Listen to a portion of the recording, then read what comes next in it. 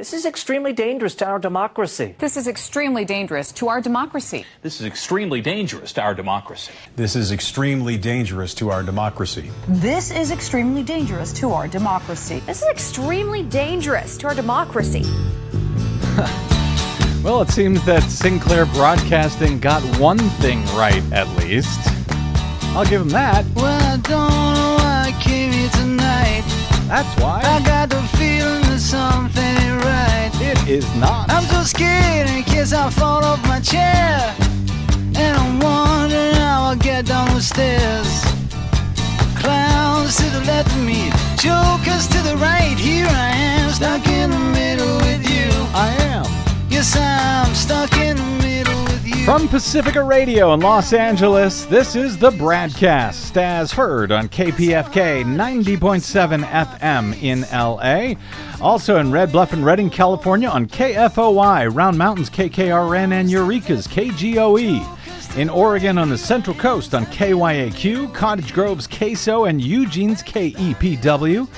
In Lancaster, Pennsylvania on WLRI, Maui, Hawaii's KAKU. In Columbus, Ohio on WGRN, Palinville, New York's WLPP. In New Orleans on WHIV, Gallup, New Mexico's KNIZ. In Concord, New Hampshire on WNHN. Fayetteville, Arkansas's KPSQ. In Seattle on KODX. Janesville, Wisconsin's WADR. And Minneapolis, St. Paul's AM 950 KTNF. We also stream coast to coast and around the globe every day on the internet on the Progressive Voices channel, Netroots Radio, Radio for Humans, FYI Nation, NicoleSandler.com, Radio Free Brooklyn, Workforce Rising, No Lies Radio, Deprogrammed Radio, Bird and Square Radio, and Detour Talk. Blanketing Planet Earth 5 days a week. I'm Brad Friedman, your friendly investigative blogger, journalist, troublemaker, muckraker, and all-around swell fellow, says me, from bradblog.com. Thank you for joining us today. I don't want to get into too many details on this today, Desi Doyen, because I'm eager to get to my guests coming up shortly regarding, frankly, what I see as a hugely important story that literally no one is talking about regarding media ownership and how we find ourselves right now in our current politicized fake news messes because of it. And in this case, specifically, because of one of the nation's largest owners of television stations, the very right-wing Sinclair Broadcasting Group, which appears to be violating federal laws on media ownership restrictions all over the country by using phony shell corporations to hide the real control of those stations. Journalist and media activist Sue Wilson broke this story for us this week at bradblog.com and reported on the petition to deny license renewal for the phony scam ownership of several stations that Sinclair is using to get around ownership rules. Sue will be here to discuss that, along with the Republican attorney who filed this petition to try and put an end to Sinclair's scam. So I'm very much looking forward to that. They will both join me momentarily. Oh, yeah. The creeping right-wing takeover of media everywhere across the country is a big underreported story. Yeah, and it's not so creeping. It is, I mean, it's here at this point, and the FCC ain't doing a damn thing about it, even though it's a pretty obvious scam. Anyway, we'll talk about that in a minute. So I don't want to spend a lot of time on this, but as Donald Trump is facing at least some blowback right now for his attempts to undermine the American electoral system by claiming, among other things, massive absentee ballot fraud going on right now in our country, even before almost anyone in the country has actually received their absentee ballots, He pushes back harder and harder. The more he is called out on it, the more, people say it's absolute nonsense. He just pushes back with more evidence-free lies. So with that in mind, allow me to share a very quick piece of Donald Trump's own FBI director, Christopher Wray, the guy he put in place after he fired James Comey. here's Christopher Wray talking about the topic from a testimony to the U.S. Senate, to a U.S. Senate committee hearing on Thursday about exactly this massive vote-by-mail fraud that Trump is pretending is going on. Wray on Thursday said that his agency had not seen evidence of widespread voter fraud through mail-in voting, which is a big contrast from what Trump is telling everyone in the nation.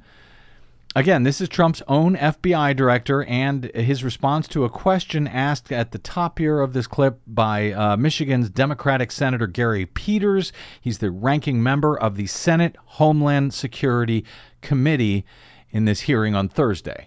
So given the COVID-19 pandemic, we're seeing many more people vote by mail. As I mentioned, unprecedented numbers of absentee ballots have been asked for in the state of Michigan. So I want to dispel some of this drumbeat of misinformation that we're hearing out there. And so my question is very direct. Is voting by mail secure? Well, Senator, I think what I would say is this. We take all election-related threats seriously, whether it's voter fraud, voter suppression, whether it's in person, whether it's by mail, and our role is to investigate the threat actors. Now, we have not seen, historically, any kind of coordinated national voter fraud effort in a major election, whether it's by mail or otherwise. We have seen voter fraud at the local level from time to time. And so my comment should in no way be construed as minimizing how seriously we take our responsibility to investigate such incidents or the potential impact those things could have at the local level. So it's on our radar. Certainly to change a federal election outcome by mounting that kind of fraud at scale would be a major challenge for an adversary, but people should make no mistake, we're vigilant as to the threat and watching it carefully because we're in uncharted new territory. And I think as far as risk assessments of any particular state's processes or systems, I would defer to Mr. Cuccinelli and DHS CISA because that's really more in their lane. Right, but your answer is clear. You've not seen any widespread fraud by mail, and it's something the FBI watches continuously to make sure that that's not happening. So that's something we would investigate seriously. Absolutely. And aggressively. So that is a stark contrast from Donald Trump and his ongoing crusade against vote by mail ahead of the November election, coming from Donald Trump's own FBI director, Christopher Wray, on Thursday. In the wake of Trump claiming that there is massive fraud going on, we got to get rid of the ballots. I can't guarantee a peaceful transition of power. Now, you notice Wray does not mention concerns about manipulation of computer voting and tabulation systems and so forth, either by election insiders or malicious cybersecurity hackers, domestic or foreign, but he sort of tosses cold water on the idea that, mass absentee ballot fraud is right now going on and it's a scam being run by the Democrats, and you know it and I know it and everyone knows it, that Trump has been hammering pretty much each and every day now without a shred of evidence to support it. Anyway, just wanted to get it out there. I suspect we will return to this topic in the days ahead. But it appears that, Trump's own FBI director thinks that Donald Trump is actually full of bunk on this issue, at least when it comes to widespread fraud that Trump is now claiming day after day after day. When it comes to absentee, mail-in, vote-by-mail ballots, whatever you want to call them, they're all the same, no matter how the President of the United States has been twisting the brains of his supporters to believe that there is somehow something different between absentee ballots versus mail-in or whatever nonsense that he is pushing, as he himself is fraudulently and illegally casting an absentee ballot in the state of Florida, where he has no legal residence to vote. Anyway, all right. Got that taken care of, yes. And for now. And speaking of nonsense that Trump is pushing, we've got some good news on that front, at least for now. Once again, from our federal courts, a federal judge has barred the Trump administration on Friday from ending the 2020 census a month early. That's the latest twist in years of political and legal warfare over perhaps the most contested population count in a century, according to the New York Times today. In U.S. District Court in the Northern District of California, Judge Lucy Koh issued a preliminary injunction preventing the administration from winding down the count by September 30. That would be a month before the scheduled completion date for the census of October 31. She also barred officials from delivering completed population data to the White House on December 31 rather than the April 2021 delivery date that had been previously set out. Now, if this sounds familiar, the judge had temporarily stayed the early completion of the census count a couple of weeks ago, pending a hearing that was held this past week, and now the ruling comes after evidence filed this week showed that top Census Bureau officials believe that ending the head count early would seriously endanger its accuracy. For example, in one email in July, the head of the census field operation called it, quote, ludicrous to think a curtailed count would somehow succeed. A second internal document drafted in late July said a shortened census would have, quote, fatal data flaws that are unacceptable for a constitutionally mandated national activity. Nonetheless, the administration ordered the speed up anyway. Critics immediately said it would lead to huge undercounts, particularly for low-income areas and communities of color, which might have been the point here. The administration argued, however, that it needed to end the census taking early in order to begin processing state-by-state data, or it would miss a December 31 deadline for sending population figures to Donald Trump. That was widely seen as an effort to ensure that Trump, not Joe Biden, if he wins the election, that Trump controls the census figures that will be used next year to reallocate seats in the House of Representatives, to draw thousands of political boundaries nationwide, that the judge noted could cause inaccuracies that would affect the distribution of federal funding and political representation for the next 10 years. Census also is used to determine how $1.5 trillion in federal spending is distributed each year. And yet, instead of turning over that data by April of next year, Donald Trump said, no, I want it now by December. So cut everything short if you have to. He ordered also in July that Trump did that unauthorized immigrants be removed from the totals used for reapportionment for Congress, a move that would create a whiter, less urban, and more Republican population base for distributing House seats. Civil rights groups and local governments allege that the decision to shorten the schedule was made to accommodate that directive from Trump to try and exclude people in the country illegally from the apportionment numbers, despite the fact that the Constitution's mandate for the census is to count all persons in the country. It does not say all people, all white people, all Republicans, all legal citizens. It just says all persons. A 3-judge panel in New York blocked that directive about not counting unauthorized immigrants, saying that that was unlawful. The Trump administration, of course, never bothered by anything being unlawful, is appealing that decision to the Republicans' stolen U.S. Supreme Court. Which is remarkable to me because he will be hurting red states that vote for him, like Texas and Florida, that if you don't count all the persons that are there, you don't get a sufficient federal funding for things like roads, bridges, firefighters, teachers, stuff you need. Well, it's actually remarkable that Texas, which would be hurt by this, has not spoken up and said a damn thing about it. That's how controlled states like Texas are by the Republican Party nationally. I guess they're willing to throw their own people off a cliff. Yes, you'd rather hurt your own constituents just so you can, cement your power further. In a 78-page opinion, Judge Koh said that a mound of internal Commerce Department and Census Bureau documents show that both of the agencies knew that the earlier deadlines could not be met without creating a flawed count. Yet their only explanation for shortening the census, according to the judge, was a 2-page press release that was issued in August saying that the December deadline had to be met. Judge Koh wrote, that press release never explains why defendants are required to follow this deadline that would sacrifice constitutionally and statutorily required interests in accuracy.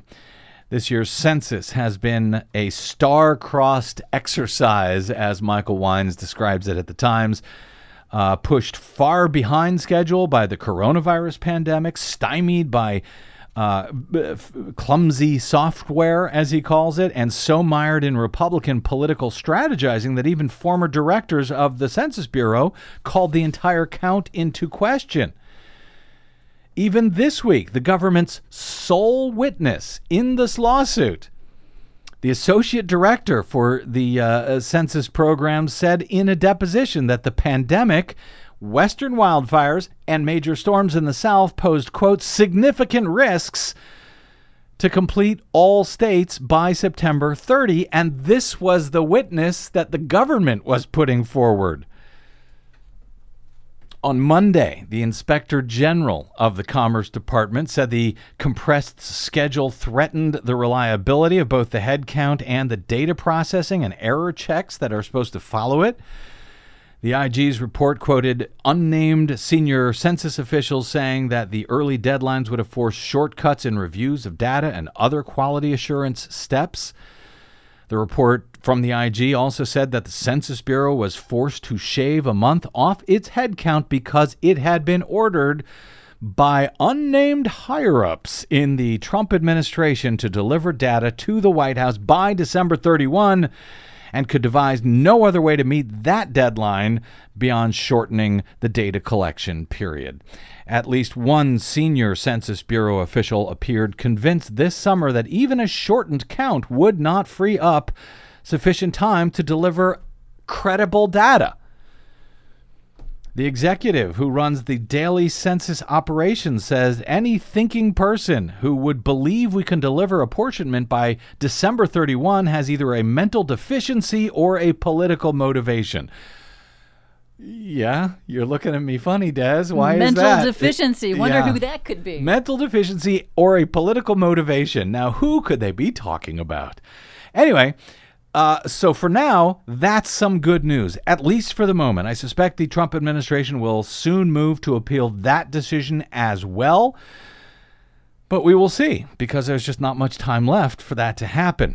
And speaking of political capture of our nation's key federal agencies, as we're seeing with the census, the FCC, the Federal Communications Commission, seems to have been captured, if not politically, then by the corporations that it is supposed to be regulating.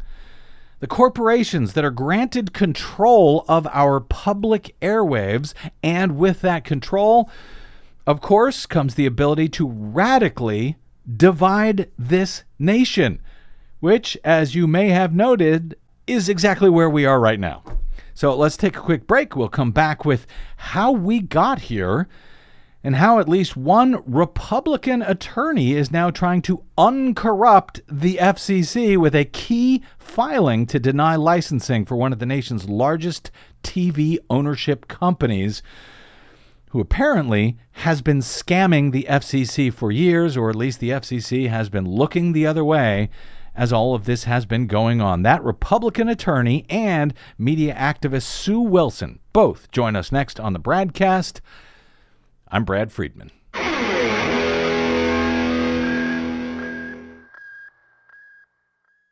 Hey, this is Brad. Remember me, the guy who was warning you about Donald Trump from the day he entered the race, when the rest of the U.S. media were telling you his candidacy was a joke, that he'd never win, and that Hillary Clinton had it in the bag.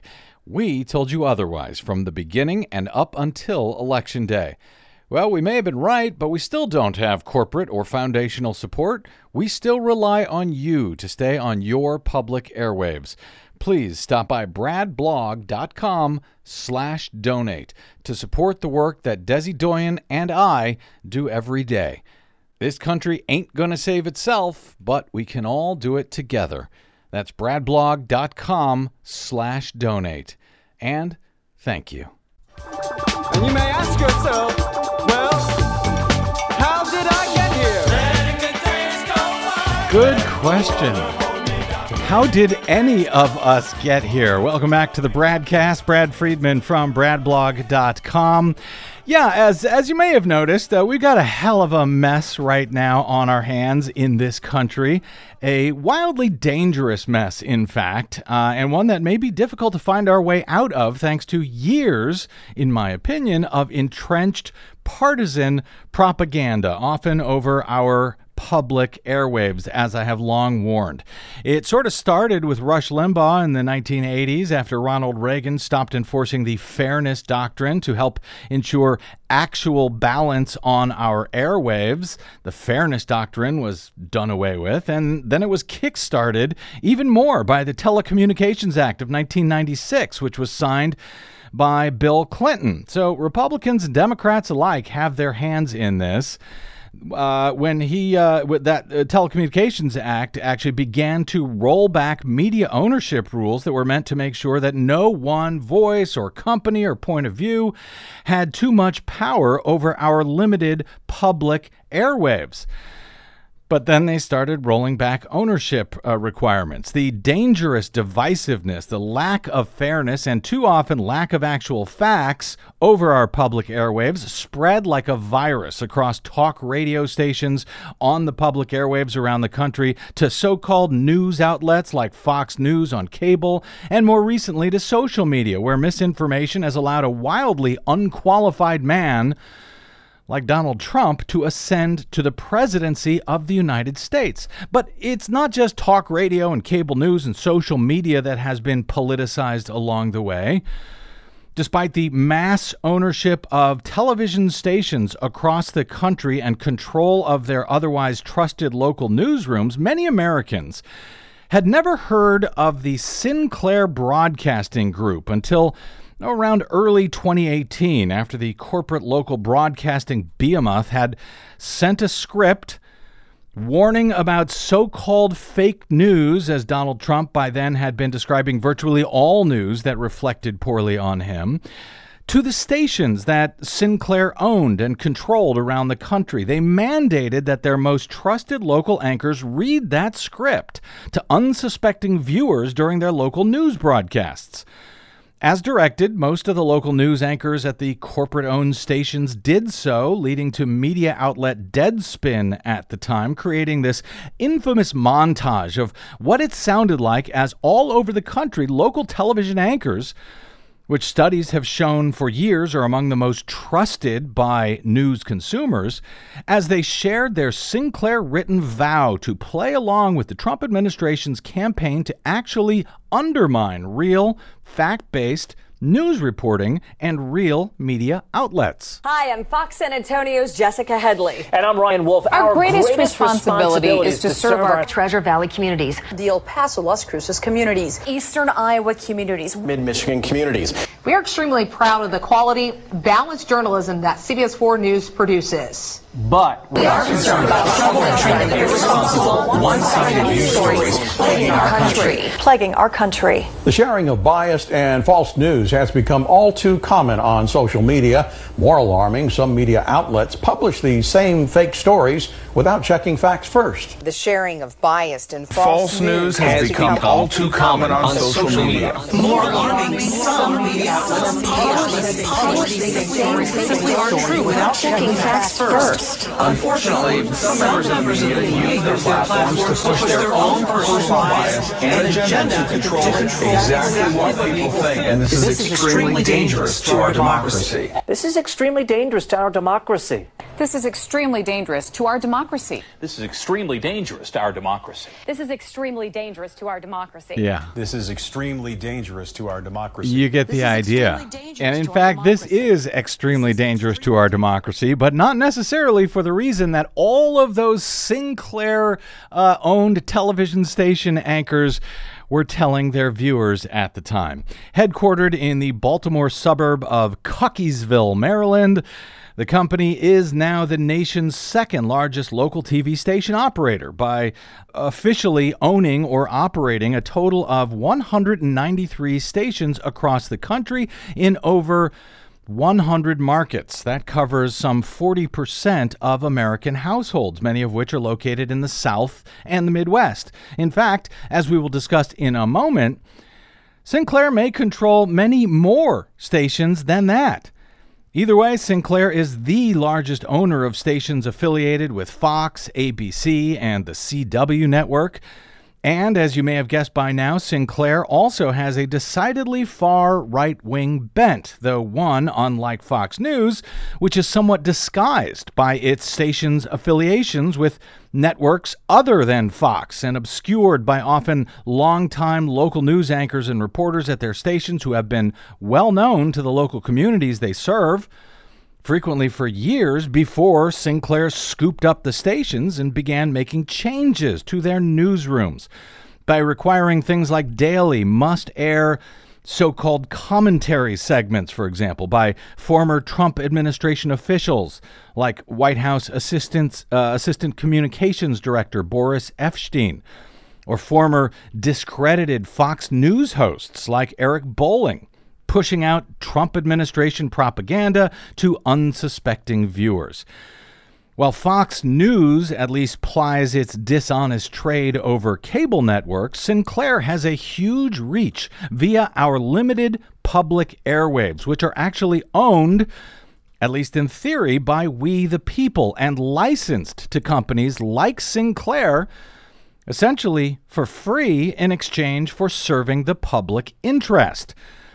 That licensing and those stations are overseen by the Federal Communications Commission, which regulates compliance with federal legislation like the Telecommunications Act in order to supposedly assure that our public airwaves are used fairly and in the public interest for all of us, for all of we the people. The FCC, however, a commission controlled by the party of whoever happens to be in the White House at any given time, has, according to my two guests today, been allowing Sinclair to get away with violations of the Telecommunications Act for years now, including the strict limits that the Act places on ownership and specifically how many stations any one media company may control. Reporting this past week at bradblog.com, longtime journalist turned media activist Sue Wilson writes that Baltimore's crowded TV market highlights the shell game that media Goliath Sinclair Broadcasting plays across the nation to illegally dominate the information that Americans can consume over public airwaves. The agency tasked with overseeing those airwaves, that's the FCC, has long turned a blind eye to allow Sinclair, the very powerful purveyor of right-wing propaganda, to violate U.S. law. How? Well, Wilson reports that among the restrictions on media ownership in the Telecommunications Act is the fact that under the law, a single TV company is permitted to reach no more than 39% of viewers in the U.S. overall, and in a single local broadcast market, one company may apply to own 2 stations, as long as there are 9 or more stations in that market. But Baltimore, where Sinclair happens to be based, has just 8 stations. And guess what? As Sue reports, 3 of them are actually owned by Sinclair: WBFF, WNUV, and WUTB. But 2 of those stations, she reports, based on a new citizen-filed petition to deny relicensing for those stations, 2 of them are actually secretly owned and or controlled by Sinclair. Wilson reports that Sinclair lawyers, who also represent Cunningham Broadcasting and Deerfield Media, will say that Sinclair owns WBFF, that Cunningham owns WNUV, and that Deerfield owns WUTB. So there's no ownership problem there. But in a September 1 legal petition to deny the renewal of all three stations' licenses due to both the shell game and the lies that Sinclair has told to protect its unlawful ownership, Republican attorney Art Belendiuk researched Securities and Exchange Commission documents and found that both Deerfield and Cunningham are actually both controlled by Sinclair. So what gives here? And why has the FCC seemingly turned a blind eye to all of this for years? Joining us now to help us make sense of what is going on here is Sue Wilson. She is an Emmy and AP award-winning broadcast journalist turned media reform activist. She's also director of the media reform documentary Broadcast Blues and founder of the Media Action Center. Sue Wilson, thanks for a great story at the Brad blog, and welcome back to the BradCast. Thank you, Brad, for being one of the few voices that are willing to cover a story like this. Well, it needs to be covered. Also joining us today is the man who actually filed the petition to deny on behalf of a local viewer, Ihor Gaudiak, I believe is the local viewer's name. The attorney is Art Belendiuk. He's a longtime D.C.-based communications attorney and a former FCC official himself. As noted, he also happens to be a registered Republican and self-identified political conservative who focuses on issues of broadcast media ownership and net neutrality. Art Belendiuk, thank you for joining us today on the BradCast, sir. Hey, thank you for having me. Art, let me start with you. When Sue Wilson first came to me with this story at bradblog.com, I found it difficult to believe that right there in Baltimore, not far outside of D.C., Sinclair appeared to be blatantly violating the Telecommunications Act by owning one station outright and then sort of secretly owning and or controlling two other stations in the same market, while using these shell companies of a sort to hide it all. Is that essentially the argument that your petition to deny is making? That's correct. I mean, you can have relationships with other stations in the market, but they're carefully regulated by the FCC. Sinclair has gone way beyond that, down to the point of setting the salary of the president of Cunningham. Not the kind of thing corporations do at arm's length. Mm-hmm. The other thing I really want to point out very quickly to you is that Cunningham, which is the main partner of Sinclair, has 20 stations in 20 different markets, and they're all paired with Sinclair. So this isn't a Baltimore problem. It's just that the petition had to be filed in Baltimore because of FCC reasons that are probably no interest to your audience. But right now, the first place you could file was in Baltimore. So this really is, if you're right about this, Art, this really is a scam that is being played out all over the country, I guess. When did Sinclair get control of, I guess, those other two stations starting in Baltimore, and how could their de facto ownership, control, whatever you want to call it, how could that have been overlooked by the FCC, given that the information you learned about the companies appears to have been sitting right there in SEC documents? Well, it's both FCC and SEC documents, and the Commission is aware of this. When they were merging with Tribune, they set them for hearing on this very issue. When the Tribune merger went away, the Commission said, well, that's okay. We looked at it. They acted in good faith. Nothing wrong going on. That's what got me interested in this case. I was saying, well, no, you can't do this, right? Enough is enough. You know about it.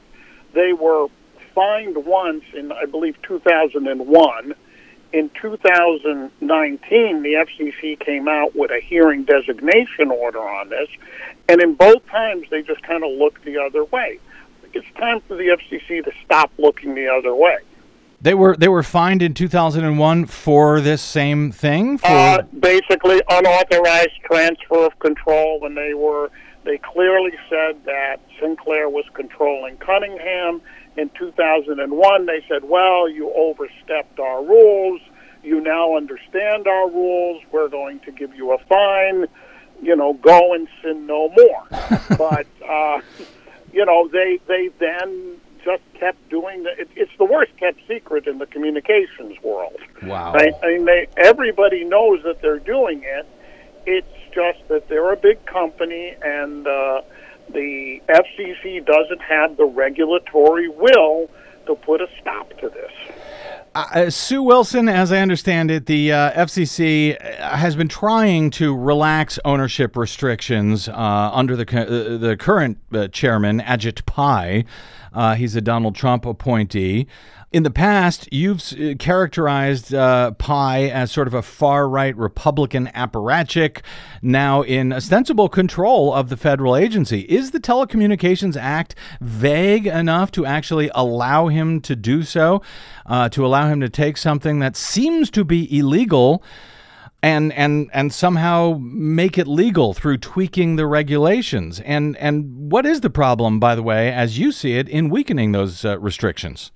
Well, I think that what we're seeing is that the Federal Communications Commission, who, bravely represents the corporations that it regulates, are taking these issues to court.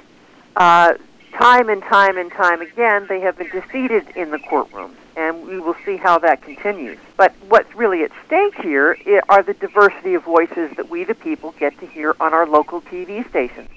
And, as you pointed out earlier, local television news is really the medium that most of us trust more than any other today for our news. When we hear that anchor who we've watched on television for the last 12 years tell us something, we tend to believe it, just like we believe the weatherman is giving us the best information he can every day. This is really cutting away at that kind of trust when you allow stations to own, one company to own so many stations. The law is clear. The Telecommunications Act is clear. Mm-hmm. But whether or not Sinclair will continue to chip away through FCC rules, how those rules are being used to... Art can explain this better than I can, but the FCC makes the rules that are supposed to enforce the Telecommunications Act. It's the FCC rules that seem to me to be in opposition to the Telecommunications Act. Art, as a Republican and a conservative, this would seem to work out very well for Republicans and conservatives, given the right-wing bent of Sinclair. A, do you agree with that characterization of the company? And, as given your own political bent, why do you consider this to be a problem? Because, Sinclair is just going to dismiss Sue and me as disgruntled socialist, Antifa, fake news activists or some such. But what's the concern that you have, Art?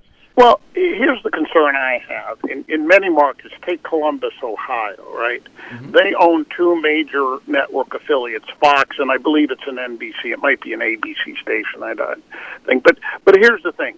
That means that they've got two local newses that are going out, right? Every day at 6 o'clock, there are two newscasts that are going out holding one political view. Mm-hmm. That's not what the Communications Act intended.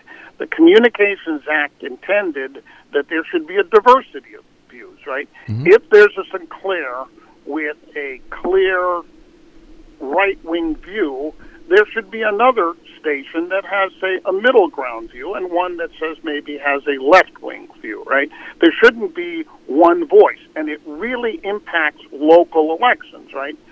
Somebody is running for mayor in Columbus, Ohio. I don't know who that is, but someone is, right? Mm-hmm. And it doesn't matter to me because I live in Washington. It doesn't matter to Sue because she lives in California. But it really, really, really matters to the people of Columbus, Ohio.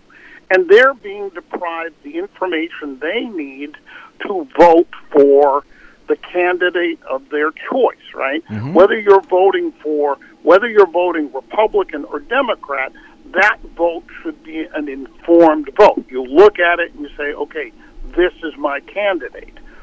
When you control the local news, which is really what I see this as a problem, mm-hmm. then I no longer am getting that kind of information that I need to make an informed decision. And that's and that really is the genius of the Communications Act, which is that it says, look, you should have this diversity of voices. You shouldn't have too much concentration, so that one person has one point of view, another person has another point of view. I can go to one station, I can go to another station, right, to put it in cable terms. I can go to Fox for 10 minutes, I can go to MSNBC for 10 minutes, and I can make a decision based on what I'm seeing and hearing on those two cable outlets. In places like Columbus, you now have two major outlets that are being controlled by one voice. That, I think, is wrong. Yeah, Art, we used to at bradblog.com, I used to give out what I described as the rarely bestowed intellectually honest conservative award. It was hard to give out sometimes, but I always enjoyed it. And I haven't given out one in years because it has been so difficult to find, frankly, an intellectually honest conservative. I would like to name you a winner right there, Art, just for that answer alone. Does it come with a money prize? It comes with nothing other than the great prestige of course, there you go. Deeply honored. Congratulations. As a former FCC official then, Art, can you help us understand what exactly is a petition to deny that you have now filed? How serious are they? How frequently are they filed? How seriously does the FCC take them? And then what happens next legally in this matter with that petition? Sure. License renewals come up every 8 years, and that's why I said the first ones were in Maryland, Virginia, and D.C. That's why Baltimore was where the petition was filed against there, and then they'll have them in North Carolina, and then they kind of move west across the country. It's a 2-year process. So once their license comes up for renewal, any citizen can file a petition saying why they don't serve, and this is in the Communications Act, the public interest, convenience, and necessity, right? So it doesn't even have to be a violation of the rules. You can say, hey, look, we're not getting any news on this station. We should be getting news, or the programming that they're putting on is not in tune with the needs of the community, right? So this is an opportunity for people to come in and state their views. You can file an informal objection, right? So you don't have to go to a lot of trouble. You can just state your reasons why you don't want the license renewed. In this case, what I said was they're violating the rules, and there's a couple of things in there. On several, this isn't the only thing they violated the rules on. For example, during their news programming, they were running commercials disguised as news programming, right? So you would have some, in this case, it was a cancer institute, and then they would have this story about, the wonders that it's doing for to help cure cancer, but it was just a commercial for this cancer institute. They got fined some $11 million for that. So again, that if you think of the term public interest, convenience, and necessity, I don't think running commercials during the news qualifies as the public interest, convenience, and necessity, right? Owning more stations than you're entitled to, again, doesn't meet that standard. So now, to answer your question, the FCC has to give me a formal ruling. I have the right to appeal to the Court of Appeals. So that's where it's going to go. And so, will there be a hearing on this? Does Sinclair and the other two companies that you described as sort of fake shell companies, do they get to respond to your petition and join any hearing that may be held by the FCC? Absolutely. They have October 1 is their deadline to respond. I have no doubt but that they will respond.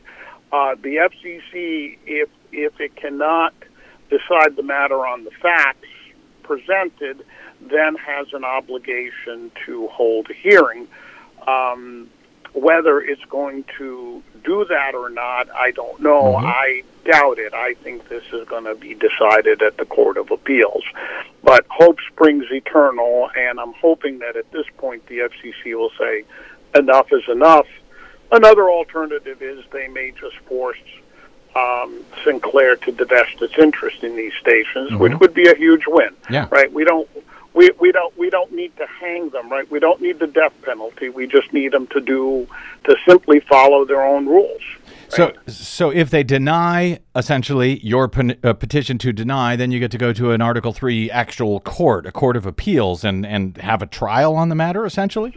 No, I get to appeal the commission's actions on the theory that it is arbitrary and capricious and in violation of the Communications Act, which, based on what I have, I think I would have a very strong appeal. Sue Wilson, since the publication of your story on all of this a few days ago at bradblog.com, have you heard anything, any complaints or anything else from Sinclair or from the two stations that you and Art's petitioned their sites as sort of these front companies for Sinclair, Cunningham Broadcasting and Deerfield Media? Have they contacted you with any objections or corrections to anything you may have gotten wrong in your story? Well, I haven't heard any complaints, and I would think that that's because of the correctness of the story. But you know what I want to say is part of the reason why this story is so powerful is the work that Art Belendiuk did, combing through Security and Exchange Commission documents that Sinclair has to file, as well as documents that the Sinclair company has to file with the Federal Communications Commission. Mm-hmm. And what you see is that those two document files are in opposition. They're telling the Security and Exchange Commission one thing about their finances and their ownership of Deerfield and of Cunningham, and they're telling the Federal Communications Commission something entirely different. Which is stunning to me, especially since, as Art says, it's kind of going on all across the country. It sounds also to me that this could be sort of extended potentially into the next administration, presuming there is a new administration coming in. Sue, would that also change the equation on the FCC itself when you get a new president? Does the balance of the FCC change, which might potentially change how they see this petition? Oh, how I wish that were true, Brad. But in my experience, and I think Art can back this up, the Federal Communications Commission is really run by bureaucrats who are in the background. It doesn't really much matter who the commissioners are. If you look at this case, this wasn't Ajit Pai saying, oh, we're just going to, go ahead and fine the Federal Communications Commission. Mm-hmm. This was Sinclair Broadcasting, who after they had to dissolve their own merger with Tribune, and let's be very clear, the Tribune merger went south because there was this hearing designation order, and because Sinclair at that moment understood that they don't have the character to have licenses. It was proved so well, and in fact, the judge, the Federal Communications Commission administrative law judge herself, said that we need to take a very close public look at Sinclair's behavior here, because it appears that they have been lying to the Federal Communications Commission. If they are lying to the Federal Communications Commission in such a matter, they do not have the requisite character to have a license, and therefore do not have the requisite character to have any license. And yet they have hundreds of them. I got to get out here before we go, and I hope to continue following this story. I really appreciate you guys getting on this because it is so important. It is so underreported, and I believe it has so much to do with so many of the problems we have across the country right now. Art, let me leave you with this. You mentioned that that it's not just a problem in Baltimore with Sinclair, that they're sort of doing this all over the country with these shell companies. Are you aware, are they the only ones doing this, or are there other media companies that are playing similar shell games with ownership in order to get around FCC restrictions? Is this unusual, or is this only Sinclair? Brad, the short answer is almost impossible. I mean, the commission does allow what they call joint sales agreements and other shared services agreements and LMAs, and it all gets really complicated. So other companies do things like this. They don't do it to this extent. And what the SEC documents show and the FCC documents show is to the extent that they're really doing this. They don't control their financing. They don't control their personnel. They don't control their programming, in which case, what is it that these so-called licensees do, right? Yep. What job, and when your salary's coming from Sinclair, what independence do you have? And that's really the problem. Other companies are doing it to what extent? Not to this extent. Fascinating. Art Belendiuk, a longtime D.C.-based communications attorney, former FCC official, now filing this petition to deny against Sinclair, Sinclair Broadcasting Group. Fascinating. Also, Sue Wilson, co-founder of the Media Action Center. You can find them at mediaactioncenter.net. You can find her on the Twitters at Sue Blues Wilson. And Art, I don't know, are you smart enough to stay off the Twitters? No, I'm on Twitter. You can find me, Art Belendiuk. You can find me on Twitter, but you're probably better off, especially if you're a Sinclair employee or ex-employee. Yeah. I can give you my email address. Can we put that on? Well, if you don't mind hearing from folks, it's up to you. No, I'm happy. So it's ABELENDIUK at fccworld.com. All right, I'm gonna repeat that. ABELENDIUK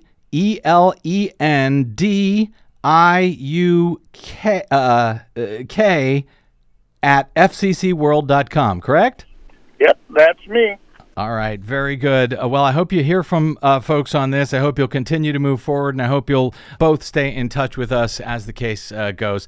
Thank you, Sue Wilson. Thank you, Art Belendiuk, for your great work. Thank you very much. You bet. Thanks, Brad. You bet. All right, let's take a quick break. And we will come back with something that I think I desperately need, Desi Doyen, after a week like the one we have had, and the next one we will almost certainly have. And that is the rainbow at the end of this rancid pot of gold. How's that? A long overdue Randy Rainbow ditty is up next on the BradCast. I'm Brad Friedman.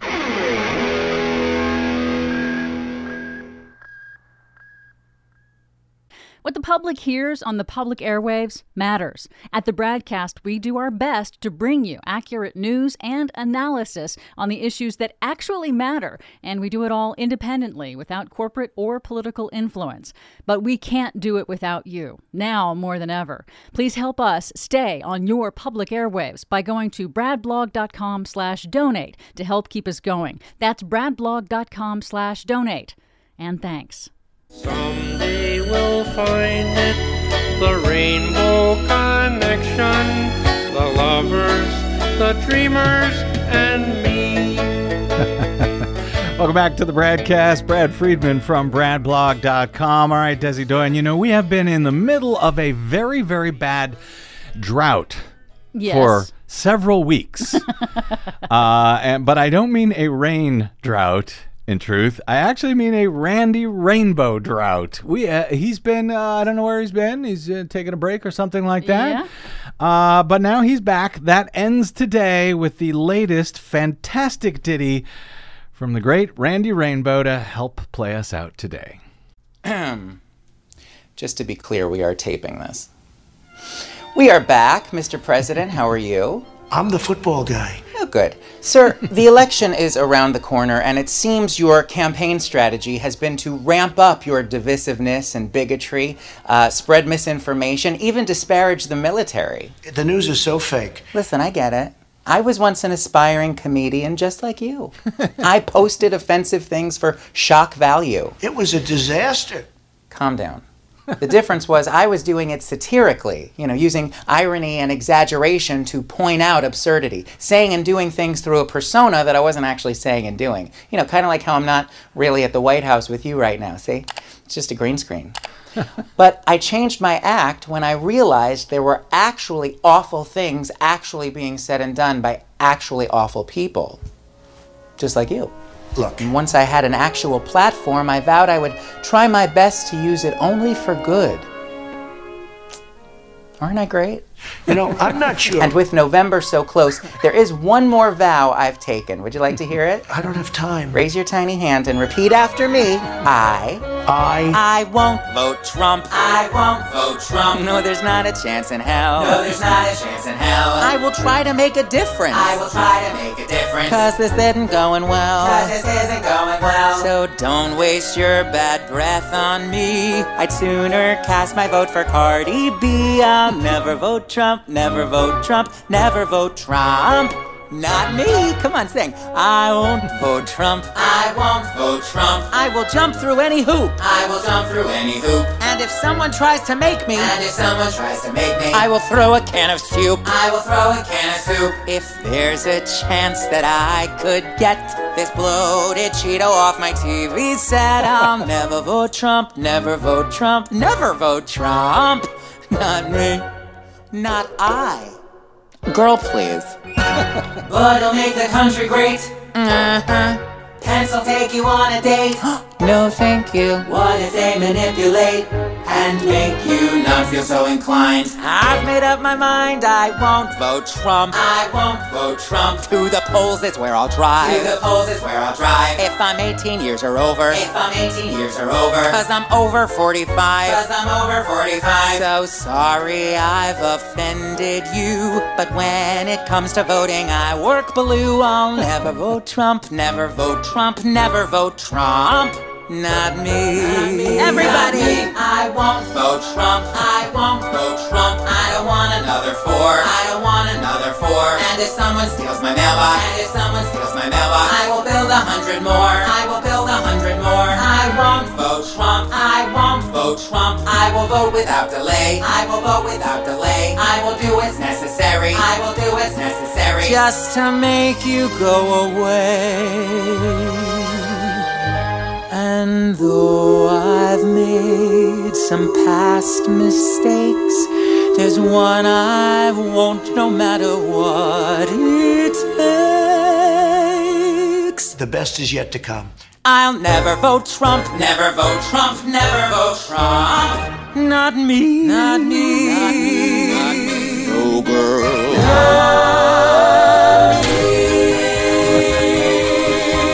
Not me.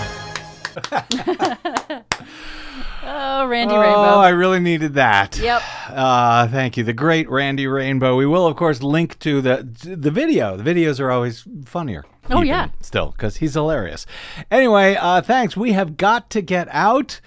And not a moment too soon. Thanks to our producer, Desi Doyen. To my guest today, attorney Art Belendiuk, and journalist and media reformer Sue Wilson of MediaActionCenter.net, whose latest story on the Sinclair Broadcasting scam you can read right now exclusively at BradBlog.com. Thanks to all of you for spending a portion of your day or night with us. If you missed any portion of today's show or any other, you can download it anytime for free at BradBlog.com, and I hope you will, and I hope you'll share it with your friends and your families and all of your enemies. As well, that is made possible by those of you who stop by BradBlog.com/donate.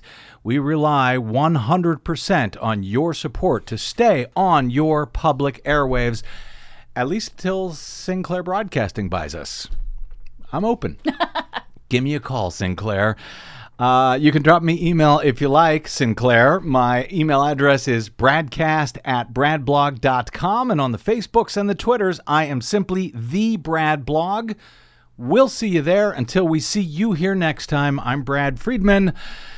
Good luck, world. I'll never vote Trump, never vote Trump, never vote Trump. Not me, not me.